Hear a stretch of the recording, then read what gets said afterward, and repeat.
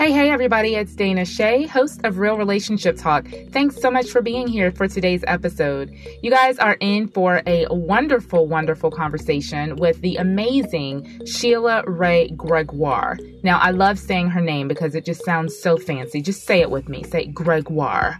Gregoire. Okay. I wanted to have a conversation continuing in our All About Sex series that was going to be real. We're not here for Christianese. We're not here for Christianisms. We're here to have a real, honest conversation about what redefining sex is all about and rethinking intimacy. So before we get into all of that, though, we do have a Q&A with Dana Shea question. And this question came from a listener named Ashley. And she says, "Hey, Dana, I just found your podcast on Pandora, and I wanted you to know that it is so good." Oh, well, thank you, Ashley. I appreciate that. Anyway, she says, "I love how real you are and that you talk about your marriage so openly. I've been married for 4 years and TBH, which if you don't know, that means to be honest, I miss my old boyfriend. We had such a great connection that I can't seem to get with my husband. I love my husband, but I was in love with my boyfriend. Long story of why we broke up, but I really miss him. I can't tell my husband about this, so I'm hoping you can help me deal with this better. And by the way, I'm not going to cheat on him. I just want my heart to feel happy again."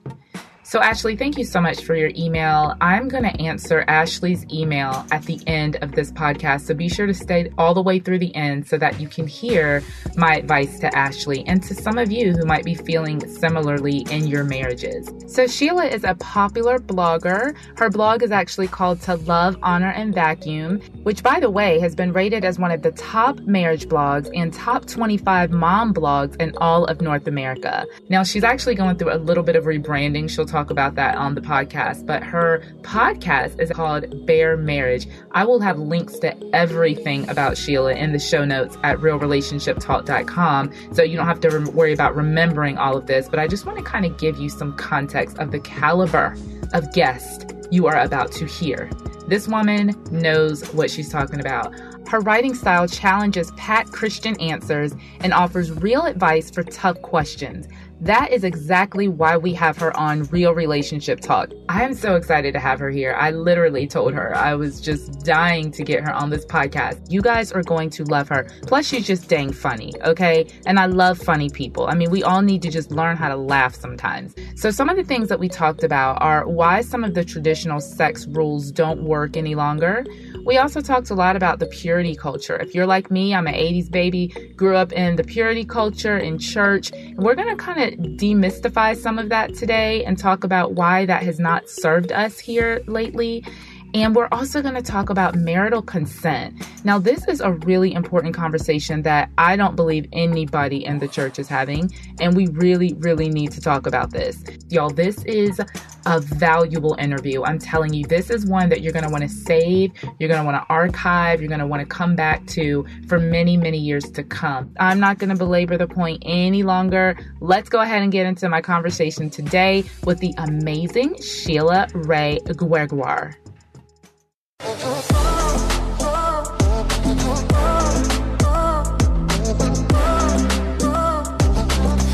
Well, Sheila, again, thank you so much for agreeing to do this podcast today. I'm super excited to talk to you. Like I was kind of telling you in the intro, I've been following your blog since 2013.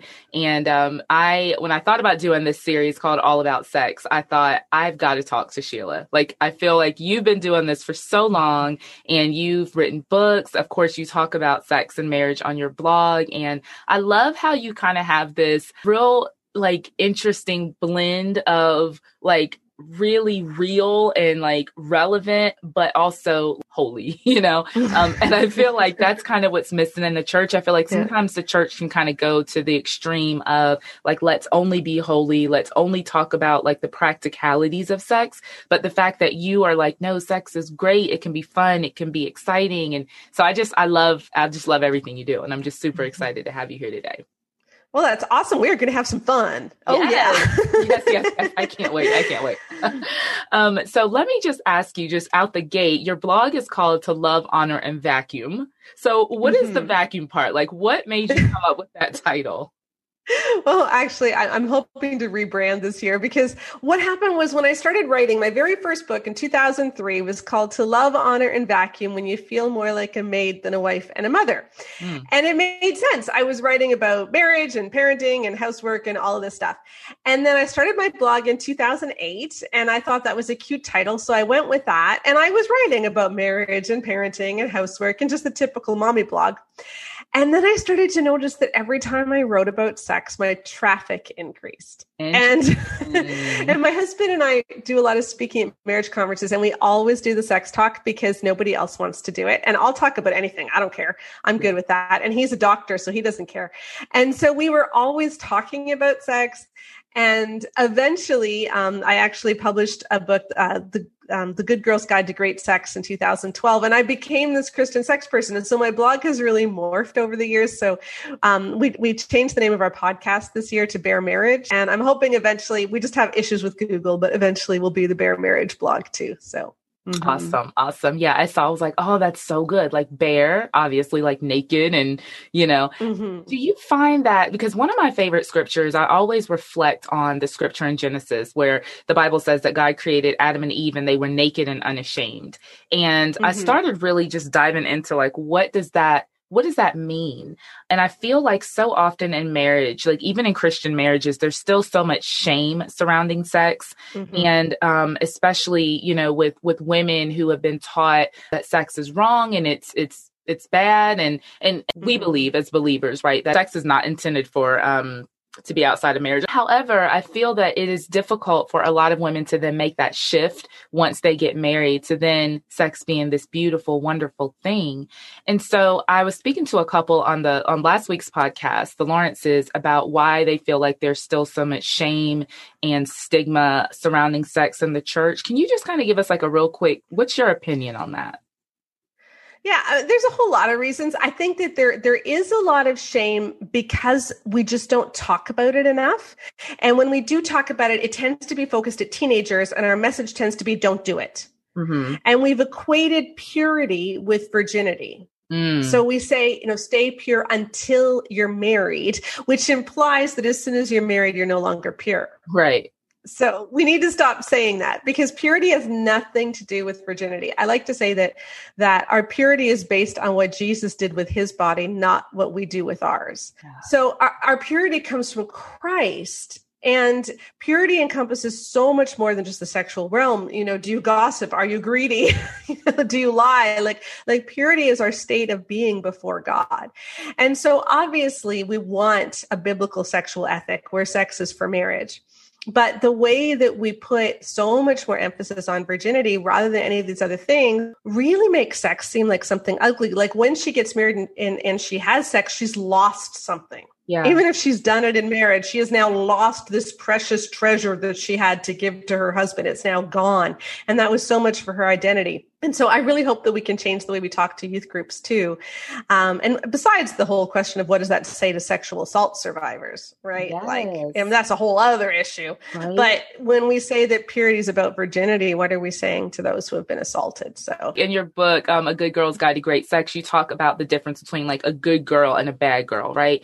And I think that so many women have been told that even if of course, if you're a sexual assault survivor, but even if you've chosen to have sex outside of marriage, my husband and I, we had sex before we got married, and I grew up in the church, in the purity culture. And so definitely feeling like damaged goods. What do you say to women who have obviously had sex, or maybe right now they're listening to this podcast and they're struggling with their sexuality. They're struggling to not have sex, but they're feeling like they're some kind of bad girl, or they're feeling some sort of like they're damaged. How does a woman make that transition from feeling like a bad girl to now a good girl? Yeah. So a good girl is not someone who did everything right. A good girl is someone who just knows Jesus and is embracing God's view of sex. That's all a good girl is. Yeah. So it doesn't matter what you did in the past. But I think one of the problems we have is that we forget why God wanted us to wait for marriage. We see it as like this arbitrary rule. And so when you pass that line and when you do something wrong, God is now going to punish you. But I think we need to get back to what is God's heart here. Yeah. And the reason that God put sex in marriage is because God has a protective heart. He just wanted to protect us. And if you look, especially back in ancient civilizations, when all of this got started, women and children were really vulnerable.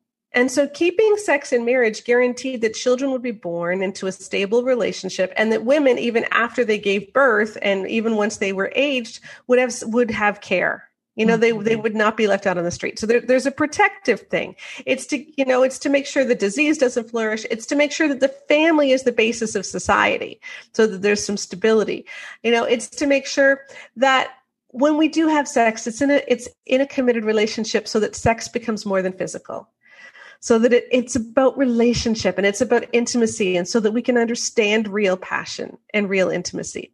And I think if we understand the reasons, that it is about protection for us, it's about protection for our hearts, then it's not so much that God is angry at us and that we need to punish ourselves if we've done wrong. It's instead to say, okay, my life has not been ideal. I may have done some things that God wished I hadn't done, but in Jesus, everything is new, and God is not punishing me. This is what I want people to understand, because I talked to so many married women. In the surveys that I initially did for the Good Girl's Guide to Great Sex, only about 40% of women who were evangelical, who believed, were virgins on their wedding night. And so many of them said that they felt like God was punishing them because they can't reach orgasm anymore. They can't get aroused anymore. Sex doesn't feel that great. And it's like, no, hon, God is not punishing you. You're punishing yourself. Yeah. And don't punish yourself for something that God has already dealt with on the cross. Let's get back to the heart of Jesus in this. That's right. I love how you bring out like the heart, the why. And, I have 4 kids, and they're 11 to 21. And so trying to teach them about healthy sexuality and anything, not even just sex, but any rule. I'm always telling them. I was having a conversation with my 11-year-old last night about, why does mom and dad discipline you? And, I was telling him, it's not because we want to punish you. It's not because we want you to feel bad. It's not because we don't want you to have fun. We happen to be talking about why I'm so strict with sugar. Okay. And so I monitor heavily what my kids eat. And I told them, my kids are all athletic. So they're not like, there's not a weight issue, but it's just, I know what sugar can do in excess. And so we were having this whole conversation about that. And I was telling him, and as I was speaking to him, I don't know, like when you've spoken to your children when they were little, like you hear God like echoing, speaking to you. And that's exactly what the Lord was saying, is that like, when I tell you a no, it's not to limit your fun. It's not to hurt you. It's because I know the dangers of what's on the other side of that. And so as a child, if we can trust our good Father, like he says no for a reason. He says no because he knows that sex outside of marriage is detrimental. And when I'm talking to groups, a lot of times I'll give them the analogy of the fireplace. And I'm like, if you're in a living room and you've got a beautiful fire going in a fireplace, it's great. You hear the crackle. It's cozy. You can put s'mores on it, whatever, right? It's great. But if that same fire is then now on your rug, it is no longer beautiful and cozy and warm. It's now dangerous and deadly, and it destroys. And so I feel like if people understood that part, it would be a lot easier to maintain their sexual integrity, for lack of a better word. Correct me if I'm wrong, but you got married kind of later. Is that right? No, I was actually quite young. I was 21. Okay. So we've been married for 30 years, almost, not quite. Gotcha. Yeah. Okay. Because I was like, on your blog, it says 25 years. And I'm trying to. I know. I haven't updated that in a while. I got to update that. Yeah. I gotcha. One of the questions that I get all the time, and I'm really excited to be doing this next series, I'm going to be talking to singles, because I think one of the questions that I get a lot from singles is like, how do I still like date and then not go too far, but like I have desires, I have needs, especially for those who have already had sex. How do I maintain my sexual integrity if I'm in a relationship? So how do you counsel single women, especially who are struggling with that? I think, again, we need to get back to the why, and we need to realize like rules are not going to do it. Yeah. Like rules never motivate anybody. It needs to be a heart decision. And I'll tell you that one thing that I have found is that there's different levels of emotional connection. Okay, there's different levels of communication when we talk. So we can talk in cliches, like how was your day today? It was nice, it was fine. We can share facts, like what happened today. We can share our opinions about politics, about anything. But sharing feelings and sharing our fears and our deepest needs, that's highly vulnerable. Mm-hmm. And most couples exist at like that third level, where you're comfortable sharing opinions and we share lots of facts, but opening up about your feelings, about your fears, about your needs, that's a little bit more difficult. And what we found is that at the point where you start having sex, it often becomes harder to get to those deeper levels of communication, because what happens is that sexual intimacy replaces other forms of intimacy. So because of the bonding hormone, because of oxytocin, you feel close. You feel like we're really intimate. Like we're totally close. We're totally bonded. Everything is great.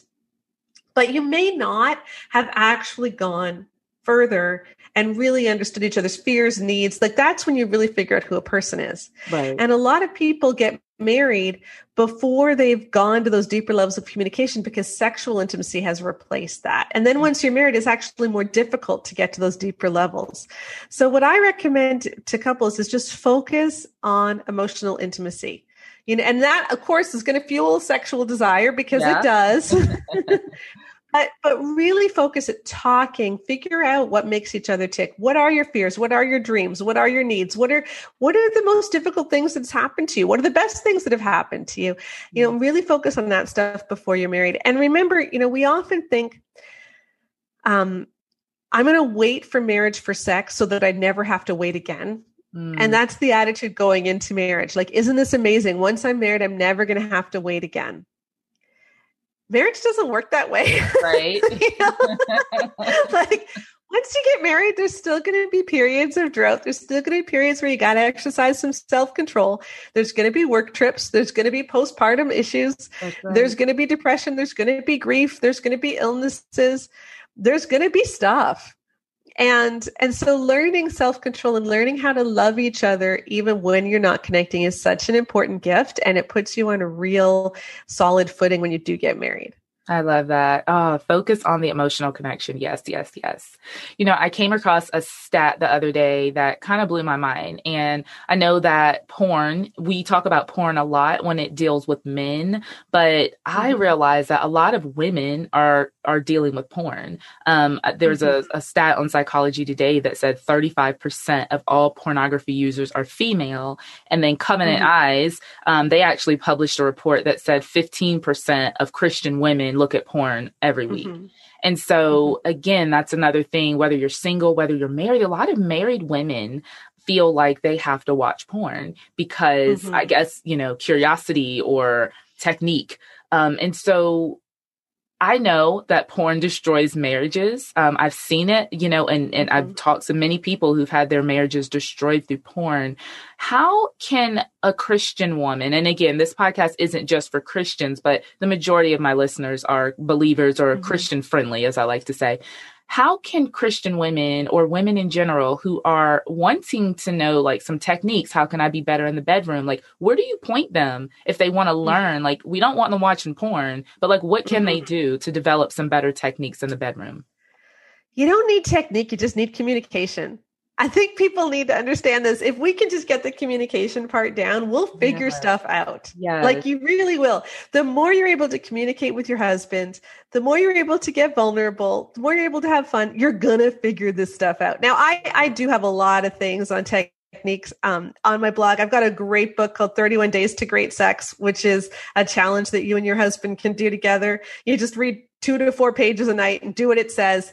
And I want to point out that it's 31 days to great sex, not 31 days of great sex. Okay. So I am not saying you have to have sex for 31 days straight. Single day. No. A lot of the exercises are on how to be more affectionate, how to flirt more, how to talk about your baggage, how to talk about what you want. And then of course, how to spice things up and things like that, but also how to handle our porn issues, how to confront that, how to stop it, etc. So it's a really fun challenge to do.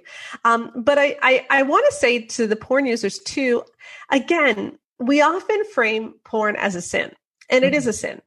But I think the best message and the most empowering message, if people really want to quit, is not only to see it as a sin, but to primarily see it as a vehicle for sex trafficking. Because when we understand that when you watch porn, chances are you are watching somebody being abused in a violent, degrading way. Very little porn is consensual. Even the porn that says it's consensual, often the women are really drugged up, or they were victims of such tremendous sexual assault in their past that, it's just not clear how much you can really consent. Yeah. And porn is the biggest fueler of sex trafficking worldwide. And so when you participate in porn, you are participating in something which enslaves people in the most degrading, awful way that we can imagine. Oh, yeah. That's such a great point. And I think if we can just pray that Jesus will give us his vision of what pornography is, so that if you ever get tempted to look at it, that you will see those people on the screen through Jesus's eyes, and you will understand what you are contributing to, I think a lot of us would have an easier time switching the screen off. No, that's such a great point. And I don't know if a lot of people know that. I think that people just think, oh, well, these are two people. They're getting paid for this. I'm just going to kind of watch what they do. So thank you so much for bringing that out. So you said we don't need technique necessarily. It's all about communication. And I love that you said that, because every couple is different. Like what works in your marriage, Sheila, might not work in my marriage. I might not like what you like, and vice versa. Yeah. And so, trying to kind of model your marriage off of what the latest Cosmo magazine techniques are is probably not going to be as beneficial as just having a conversation with your spouse and saying, I like this or I don't like this. Fellas, are you sick of your wife being too tired for sex? Ladies, do you get annoyed that all your husband seems to want is sex? What if you could take your intimate connection to the next level? I want to teach you about making love outside of the bedroom. Come learn how to make your love-making sessions last all day long. Join my hubby Sean and I for a hot and spicy virtual workshop on Tuesday, February 16th at 7 p.m. Eastern. We'll help you and your spouse to rekindle those loving feelings you felt when you first came together and make your marriage exciting again. Come with your spouse or come by yourself. Register today for the virtual workshop at danashay.com/workshops. Whether you've been married for 30 days or 30 years, you won't want to miss this workshop. Register now at danashay.com/workshops, because it's time you made your marriage bed great again.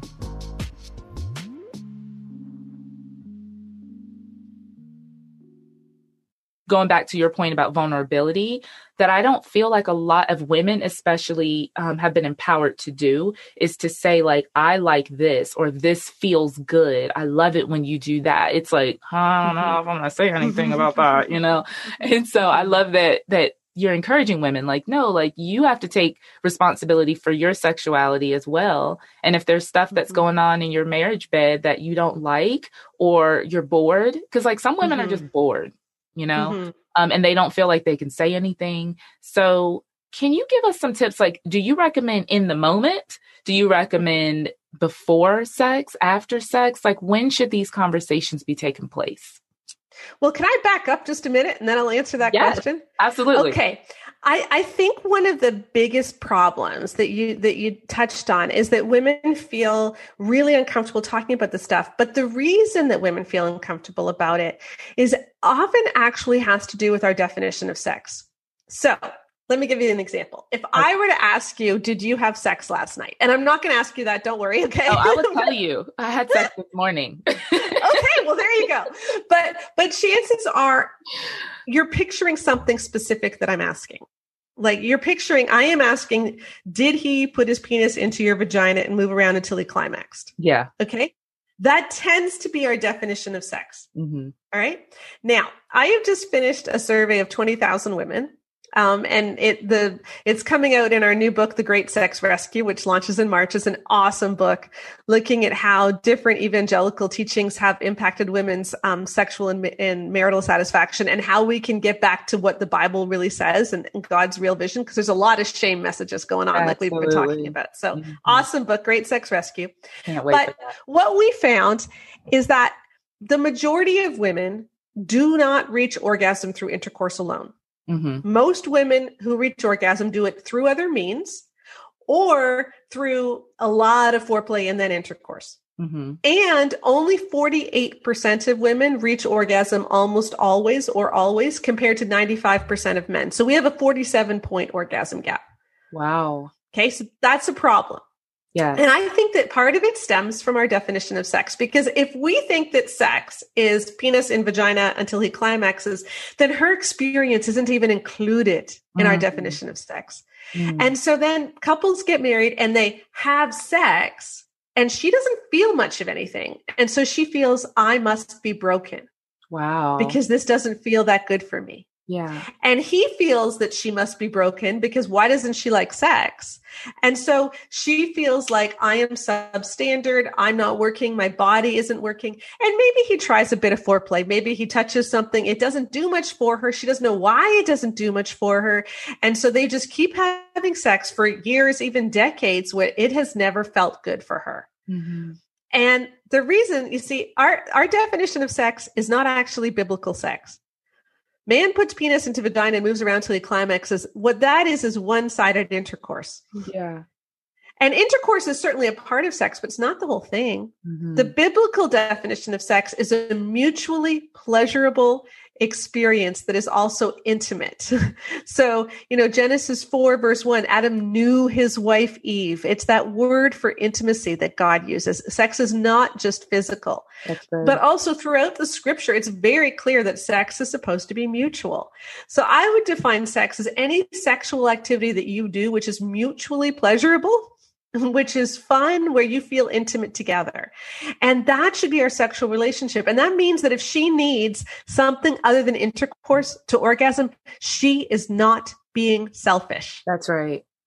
And she is not broken. Yes. Yeah. That's she good. is not selfish and she is not broken if she needs something other than intercourse.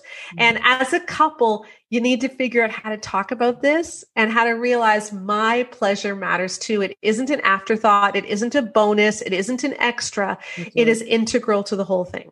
Yes. Oh my gosh. Love, love, love, love.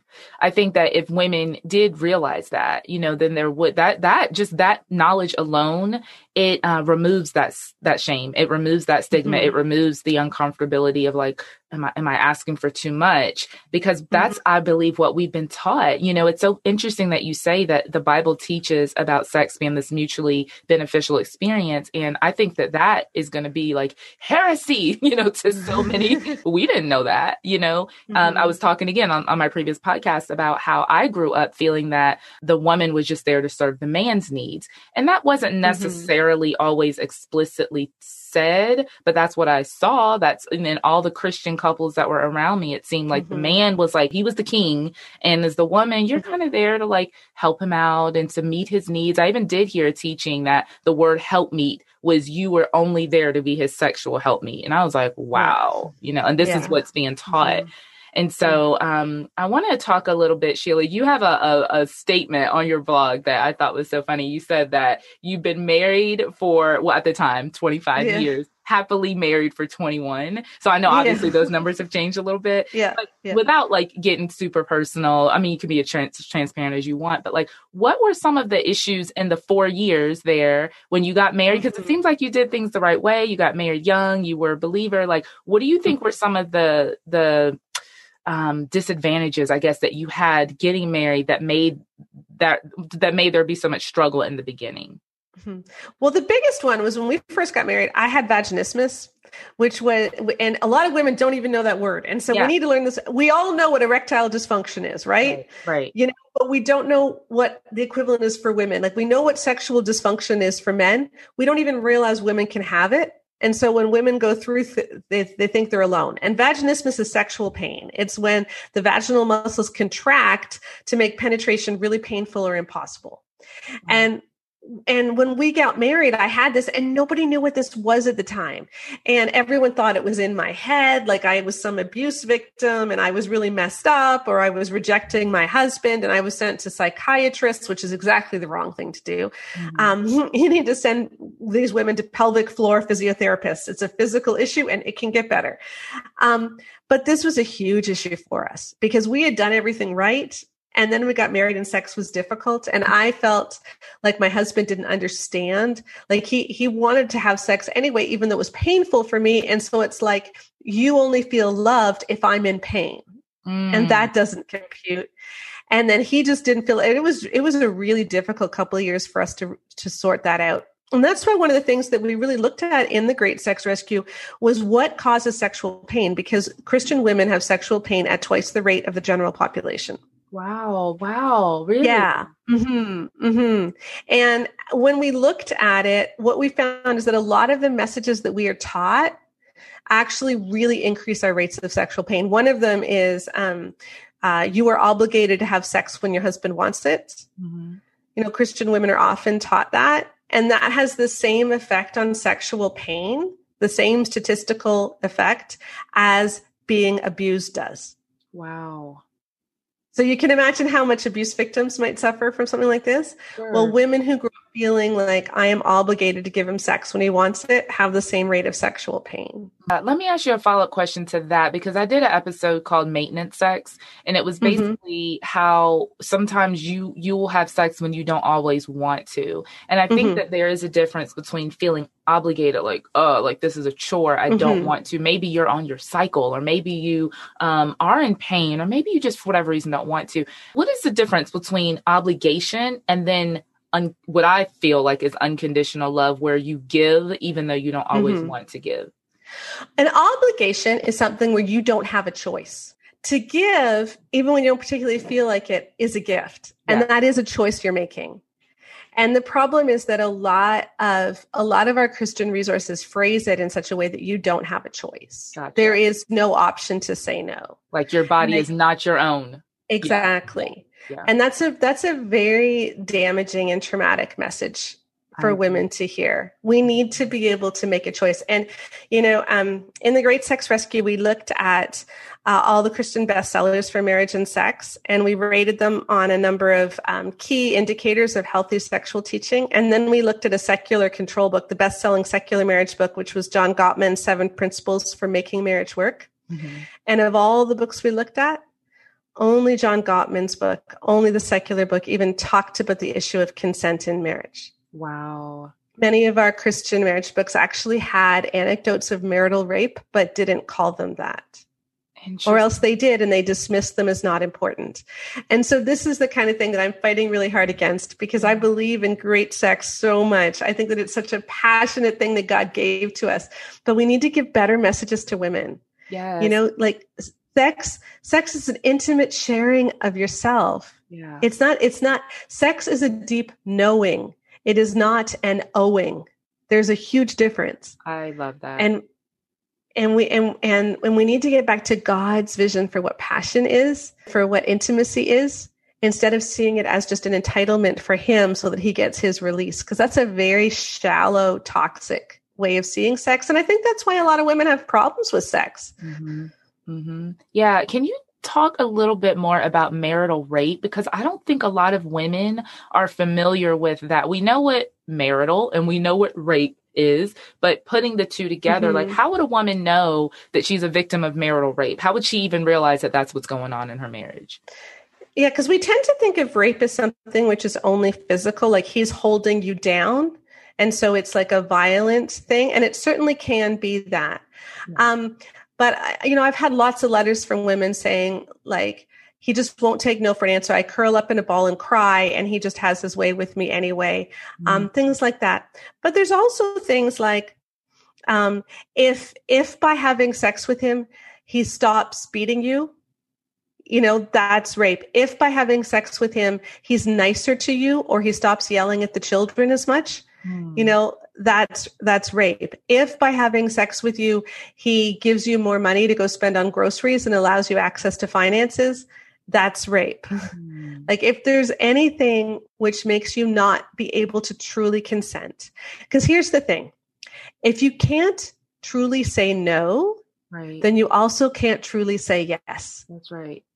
In order to be able to say yes, you have to also be able to say no, or else your yes isn't really a yes. Yeah.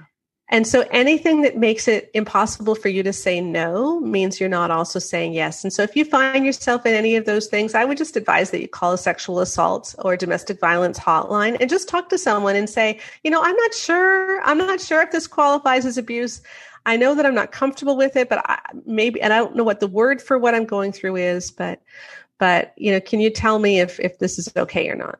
Yeah, that's so good. And I think also having a conversation with the husband, obviously, if it's a situation where if a woman is in danger, for sure, get help immediately. But I think sometimes that men have also been raised with a lot of these damaging beliefs. And a lot of men have been taught, like, you have the right to do this. Once you get married, your wife is basically at your beck and call. So I think men also need this message of like, it is not your right to demand sex. My husband and I, we are always talking about equality because that is not something that, again, has been really taught in the church a lot. And so you have the whole like submission theology, which is fine. But I think that can get a little off the rails a little bit, especially concerning sex. Like you have to just submit at all times. And so thank you so much for just talking about that marital rape piece, because I think that a lot of women are going to hear this and be like, I had no idea that this is what I'm experiencing. I thought that this is okay. I thought that this was what I was supposed to do. So thanks for that. I'm thinking about women, and not just older women, but women who have had children, or women who have maybe had a surgery or something has happened to their body and they no longer look like they did when they were 21 years old.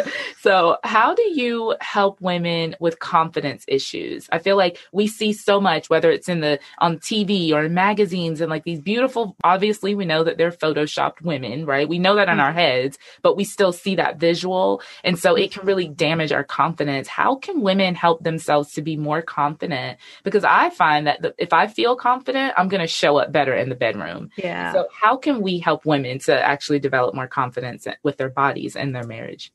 Yeah. I think one of the biggest things is to focus on health and not beauty. Good. Like our impetus for losing weight or all of those things that we're about needs to not be so that I look good. It needs to be so that I have energy, so that I feel good, so that I am healthy and I'm able to live out God's purposes for my life, so that I'm able to live a big life. Like that should be our impetus, not beauty, because beauty is not our standard. And then I think we need to remember our bodies change. Like after you've pushed out 3 kids, you're never going to be able to sneeze in the same way again, right? Like our bodies change. Forget the trampoline. Yes. Yeah. And if you have a lot of problems with that, see a pelvic floor physiotherapist. But anyway, like our bodies really do change, and that's okay. And we're going to have stretch marks, and those are like our battle wounds. Those are trophies to show, hey, I pushed out a baby, or I at least I carried this baby and I gave it life. And that's an incredible thing. And you are going to change. Our metabolisms are going to slow. Even if you're in amazing shape, you're not going to look the same at 50 as you did at 20. Right. And that is all right. But what you can do is you can still dress with confidence. I think that's such a huge issue, is a lot of women, the way that we dress reflects how we see ourselves. And when you dress in oversized t-shirts, when you dress in daddy, we're in the middle of COVID and so many people have just given up everything because, hey, I can just wear yoga pants all day. And there's nothing necessarily wrong with yoga pants, but like put in a little bit of effort sometimes, because when you dress differently, you feel differently. You present yourself differently. You stand up straighter. And if you have no idea what to wear, if you have no idea how to do your makeup, find a friend who dresses amazing and ask them, because they want to help you. They really do.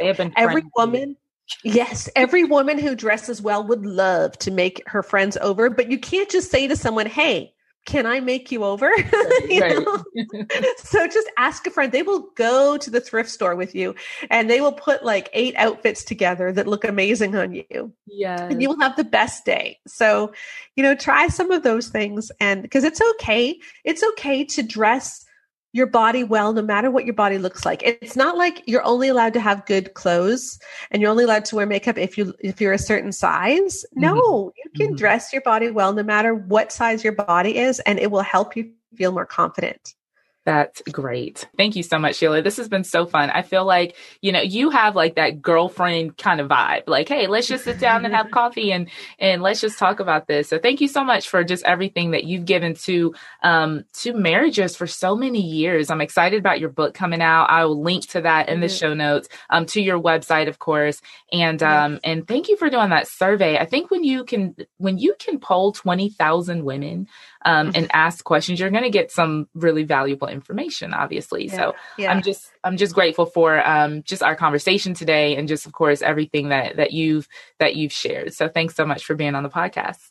Well, thanks for having me. It's been fun. You guys, I told you that interview was going to be fire. I started following Sheila way back in 2013. I came across her blog, and there's so much content. Like, I cannot believe how much she gives her community for free. And not only does she have free things on her website, but she also has some courses available, courses like the orgasm course, the honeymoon course, the boost your libido course. I mean, you guys are definitely going to want to check her out. Thank you so much, Sheila, for everything that you gave us today, for your wisdom, your knowledge, your realness, your expertise. We are so indebted to you. So thanks again for blessing us so much today. Well, guys, like I said in the intro, we had a Q&A with Dana Shea question from a listener named Ashley. Ashley actually found this podcast on Pandora. So I don't know if you're listening right now on iHeartRadio, on Apple Podcasts, Google Podcasts, Spotify, wherever you're listening. I just want to say thank you. Be sure to rate and review this podcast wherever you're listening so that other people can find it. But let's go ahead and get into Ashley's question. So she says, "Hey, Dana, I just found your podcast on Pandora, and I wanted you to know that it is so good. I love how real you are and how you talk about your marriage so openly. I have been married 4 years, and TBH, I miss my old boyfriend. We had such a great connection that I can't seem to get with my husband. I love my husband, but I was in love with my boyfriend. Long story of why we broke up, but I really miss him. I can't tell my husband about this, so I'm hoping that you can help me deal with this better. And by the way, I am not going to cheat on him. I just want my heart to feel happy again." Well, Ashley, I think there's a few things just reading your email that really stood out to me. And the first thing is that you are able to build a connection with anyone that you want to. I think that what you're struggling with is that you don't have a connection with your husband. And so by default, you're going back to the last relationship that you feel like you really had a strong connection in. So the first thing is to actually ask yourself, what can you do to cultivate more connection in your marriage? Whether you and your husband need to have more date nights, or maybe you need to have some more vulnerable conversations. Maybe your relationship is just kind of in the shallow waters and you guys need to go deeper. There's lots of things that you can do to cultivate connection in your marriage. And so begin to search that stuff out. You can go on my website at realrelationshiptalk.com, where you can not only listen to podcast episodes, but my blog. Sheila also has some amazing things on her website, so be sure to check her out as well. The other thing that I wanted to tell you about was in episode 12, we did this whole conversation about how to stop comparing in your marriage. And I think that will be really valuable to you. If you haven't already listened to that episode, go back and listen to episode 12, because that's what's really happening right now. You're comparing what was to what is, and that is going to keep you stuck, because you're always going to end up feeling like what was better than what you have. And what you have is what is. That's where you need to put your focus and energy in. I'm glad that you said that you're not going to cheat on your husband, praise God. However, just the fact that you're already like fantasizing about reminiscing back to what was with your ex-boyfriend, those are dangerous waters, hun. So be sure that you listen to episode 12, and I think that that's really going to help you. I also have a video that I did on YouTube called Falling Out of Love with Your Spouse, and so that might be really good. You can find that at realrelationshiptalk.com/videos. That'll take you to my YouTube channel, and you can find that video there. So I am going to be praying for you, because in 4 years, you guys, you're just getting started. And I don't want you to sabotage your marriage by constantly thinking back to whatever was so great. Because to be honest, Ash, and I'm going to call you Ash because we're friends here. But to be honest, if what you had with your boyfriend was so great, you guys wouldn't have broken up. And so I don't know what the long story to that is, but you're married now and you've been married for 4 years.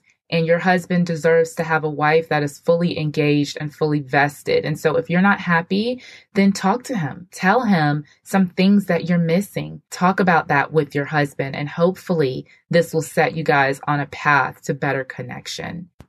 Well, that wraps it up for today's episode. Remember, if you need relationship or marriage coaching, I would love to have a conversation with you. You can head over to my website at danashay.com/coaching and schedule your free 30-minute discovery call with me. And again, I will have all the links to Sheila's books. The books that we talked about today were The Good Girl's Guide to Great Sex and her newest book, The Great Sex Rescue, out on March 2nd of this year. Those links are available at realrelationshiptalk.com. Well, that's it for today, you all. We'll see you on the next episode. Take care.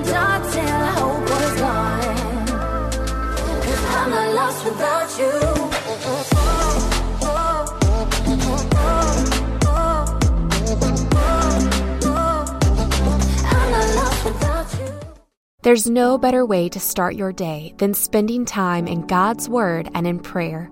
Don't know where to start? We have a free daily prayer podcast created to help you do just that. The Your Daily Prayer podcast delivers a thoughtful devotional and timely prayer to you 7 days a week. Gain inspiration, faith, and encouragement with daily messages in 10 minutes or less. To start listening now, search Your Daily Prayer on your favorite podcast app or visit lifeaudio.com.